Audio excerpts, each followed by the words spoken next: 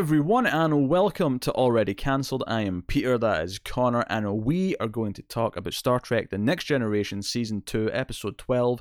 It's called The Royale. So, full spoilers for the episode, as always. And we actually assumed from the description last episode, because we always read the description for the next one, we assumed it was going to be a holodeck goes wrong episode. I think you'll find you assume that, and I just went, yeah, sure. Fine, I assumed that. But to be fair, even though it's not technically that, it might as well have been. Yeah. It's a holodeck gone wrong episode that just doesn't take place on the holodeck. Pretty much. That's what this episode is. It's almost like they wrote it as a holodeck gone wrong episode, and they went, "Oh, it's been too soon since that last one. Let's just murky up the start of it a little bit, so that it gets to somewhere else." You know what's a shame? Yes. I kind of love the start of it. Sure. Yeah, like all the first 10 minutes of this episode, I thought, "Oh, this is good." It's interesting because they basically get a reading of some debris out on floating around some planet, floating, in orbit, and they get a piece of it, they transport a piece on so they can analyze it, and it says NASA on it, and it's got the American flag, and it's like, oh, what's it's like we're light years away from Earth, nothing from this era could ever get this far. What's going on? And it's a bit of a mystery. It's like, oh, this is weird. Like the molecules have all been messed with, and it's like it was hit with a blaster from present day. Like, what's going on? But ultimately, the episode is actually the away team, which is Riker, Worf, and Data, go down to investigate. There's a weird David Lynch scene, which I'll get into. Do you know what? I was watching this with the girlfriend, and I went, "Did David Lynch guest direct this sequence?" Do you know what? I cracked that same joke. I sent Tara a message because obviously she's waiting Star Trek. I sent her a message saying, "Hey, I'm watching the David Lynch episode of Star Trek. What's going on?" Because it's got it's like this black void, but there's a weird cloud above them. But there's one revolving door from an old 1930s building. I was like, I'm so into this right now. It's so weird. And then it just turns out to be a holodeck style episode where they're trapped in this casino hotel, and it's because of the astronaut who was on the spaceship, because it's from a 2037 spaceship, so it's a little bit in the future, but not obviously in the 80s it was a bit further ahead, but still relatively soon compared to Trek's present day. Yeah, and it's this one surviving astronaut had a book on him, this bad crappy pulp novel, and the aliens who kind of accidentally killed all the other astronauts by infecting their ship, basically felt bad for him and wanted to give him some peace and comfort, and they assumed that the book was how humans lived. It's actually kind of similar in a way to that episode of the original series where everything was based on the gangster stuff, because that's the one book they had. Yeah, that's true. Just conceptually, there's a little bit of an overlap there. I can see what you're getting at. Yeah. And they basically designed this space. They created this hotel and all the sort of the NPC characters in it from this book, and the plot kind of plays out kind of on a loop essentially. So, but once our characters get in there from the Enterprise, they can't leave. Discover the body. He spent decades here and died eventually. But ultimately, he in his journal admits that this was a living nightmare because this book was terrible, and he felt like he was trapped. But and he doesn't blame the aliens that did this. He recognizes they were trying to be nice. Yeah, he's oddly understanding, but he's like, yeah, they didn't understand that they were making basically a living hell for me to live through. It's like, I'm ready to die now. Yeah. It's a super depressing moment. What's funny, because I got the Wikipedia page up for this, and I want to actually just read a little tidbit here. This better be good.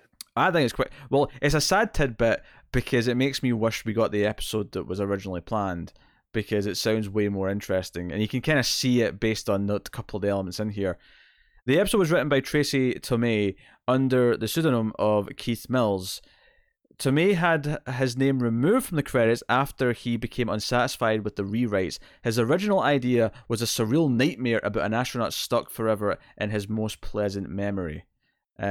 And there's a couple of those surreal elements in there. There's a couple, the mention of him being in his nightmare and wanting to die. You can see the little nuggets of what was once the idea of the script. But this was clearly meant to be a much darker episode that was going to I can see this as a phenomenal episode. Like I said, that first 10 minutes when we get to that Lynchian sequence, I'm so into it, and it's not terrible. It's it's far from the worst episode. It's just a lighthearted episode that's played for laughs for the most part, other than those moments we mentioned. There are still some enjoyable moments in there. Don't get me wrong. It's not terrible, but it never lived up to the promise. You know, because all these people like, playing various games in casino. Data plays blackjack for the first time, and sort of just kind of because he doesn't know what it is, and he just kind of like searches his like data banks, and he's like, oh, it's this 21 and blah blah blah. You know, he says the rules of blackjack, and then he's playing, and he does okay, and he impresses he gets accused of counting cards, and he's like, what do you mean? I just, they're just the cards. Yeah. And eventually, I did laugh a little bit because the eventual plan to get out is that the plot says that there's 3 like foreign investors who buy the hotel, and if they complete the plot, I appreciate did tie back to their introduction in the hotel, where the assistant manager there.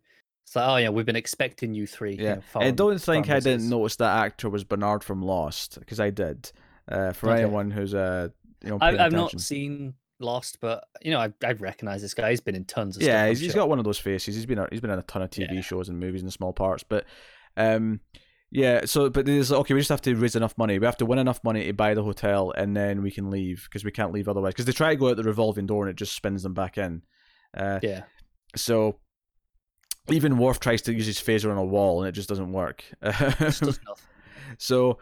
So they have to play craps or whatever, and Data's rolling the dice. And I did laugh at one point where he's holding the dice like these dice are weighted to one side. He doesn't know to call them loaded. He doesn't understand the term, but he just says, "Oh, they're kind of weighted to one side." And Riker's like, "Yeah, that's weird. Can you fix them?" He's like, "I think so, yeah." And he fixes them with his hand.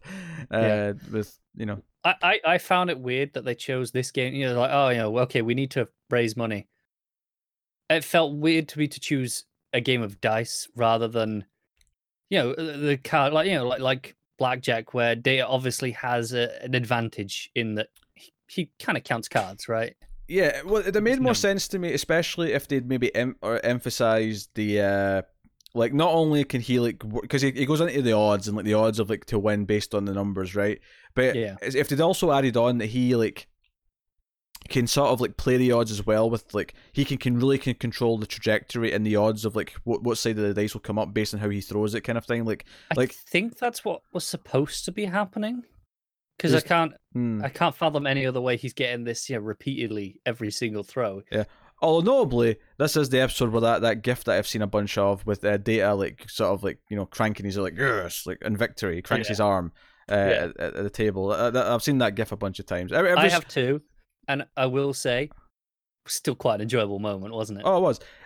Every so often, because there was a scene in season 1 that had like the guy freaking out at the table because the computer was making him like sort of freak out. Every so often we get a gif of something I've seen a bunch of times on the internet, and I can't wait to like get to the next one. I can't wait to get to the 2 or 3 face palms that I have seen millions of times, and haven't gotten to yet. And you're not gonna miss them. Not going to miss them. No. So, looking forward to that. But I will say that the ending of this, I was enjoying it well enough. When Data and Riker are really getting into it at the end, it's kind of fun. The stuff with them is good. Every time it cuts to like that like, it's like the bellboy like saying, "Oh, what's Ricky think he's doing? I need to get my girl back," and he's like, Mickey. Oh, it was Mickey. Yeah. Oh, okay, sorry. Well, yeah, I remembered because I think the girl's name was something like that though. It was like Rita, maybe, or I don't remember the girl's name. I don't know. We never see her, obviously, but and then it comes back to him. He's got a gun, and the assistant manager's like, "What are you doing? This is a bad choice, dude, or whatever." Not dude, obviously. They've all got 30s like slang, but really over the top, which is a plot point because I think it's Pulaski, because back in the ship they're researching the book when they eventually get in contact with them because they can't speak to them for a while, and they're trying to like understand the plot and like go through it, and Troy's with Picard and they're sort of like reading the book, and like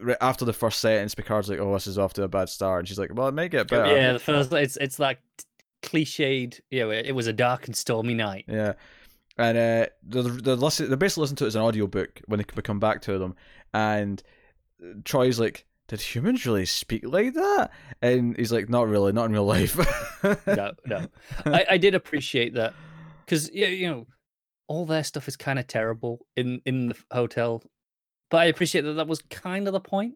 It's kind of the point, but it doesn't really make it any more entertaining to actually sit through. It doesn't. I was enjoying the swing music in the background. Whenever it cut to the bellboy, It's like all this the drums come in. I'm like, oh yeah, I'm feeling that swing. Yeah, no, I'm a fan. Not that fussed about it. And you know, so yeah, they win enough money and they get to leave, and then they win enough to treat everyone.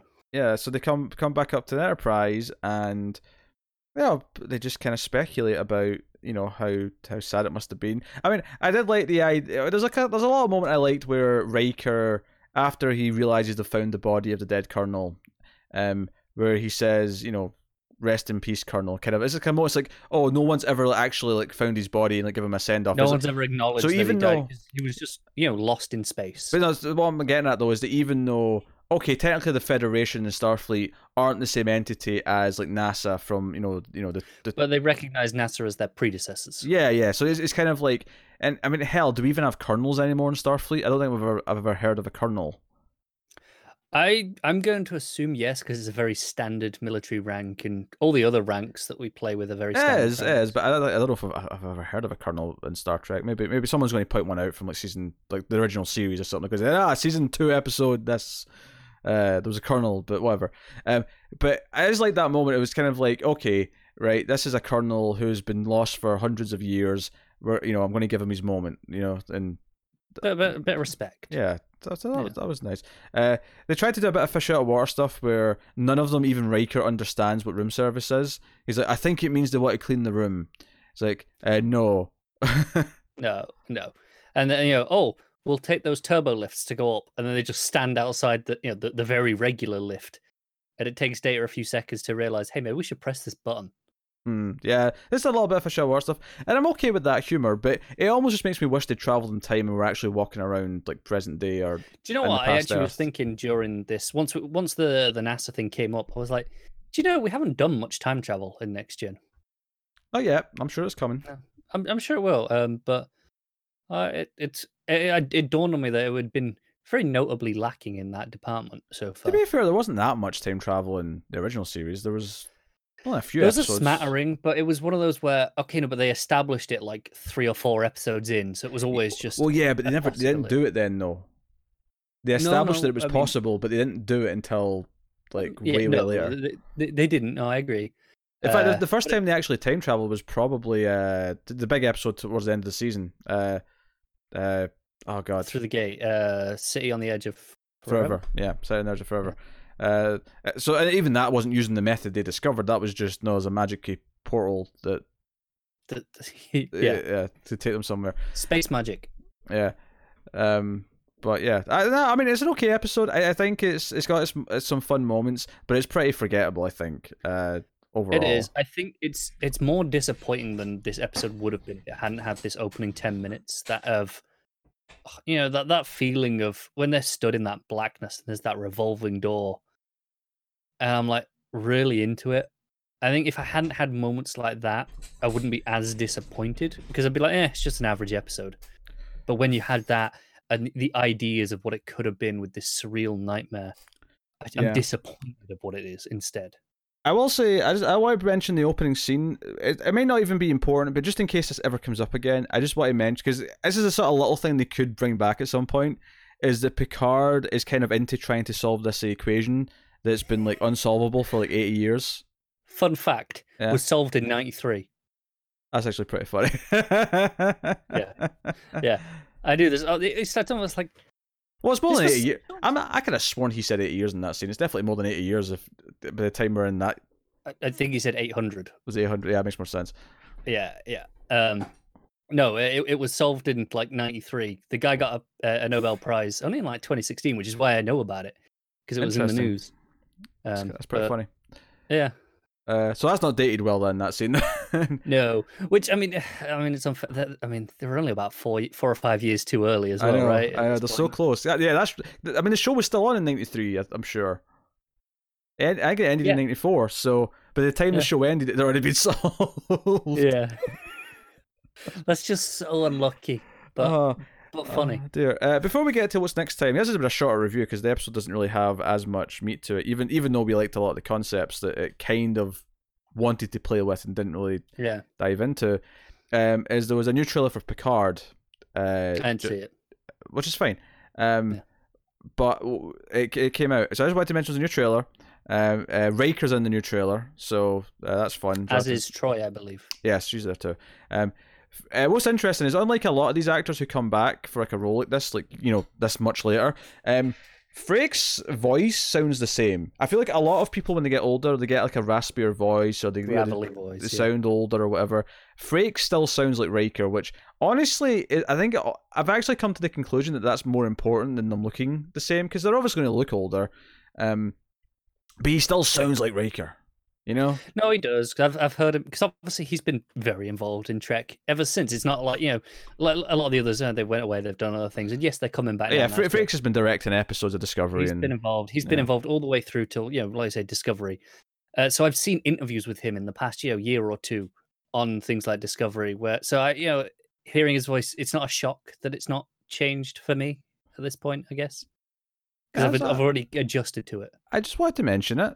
All right. Yeah. There was an air date as well, wasn't there, with this trailer? Or did we already have that? No, that was news like yesterday as well. Yeah, January. I want to say 23rd off the top of my sounds familiar. Memory.